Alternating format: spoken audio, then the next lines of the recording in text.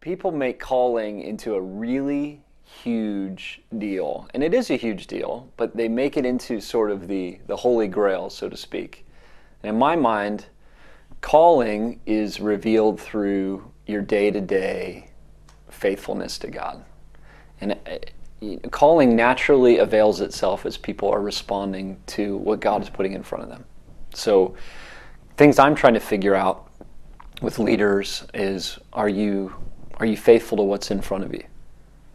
So, if you think you want to plant a church, there's some really basic questions about how are you leading a small group?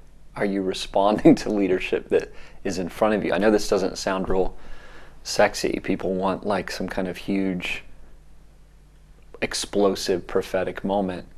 But I find that as people are faithful to what's in front of them, God will steer them accordingly.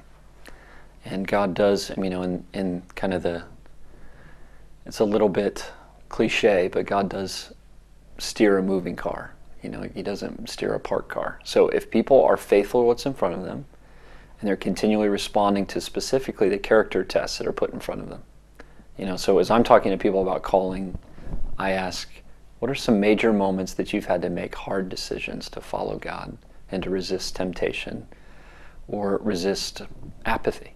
When have you just chosen to take risks and sacrifice?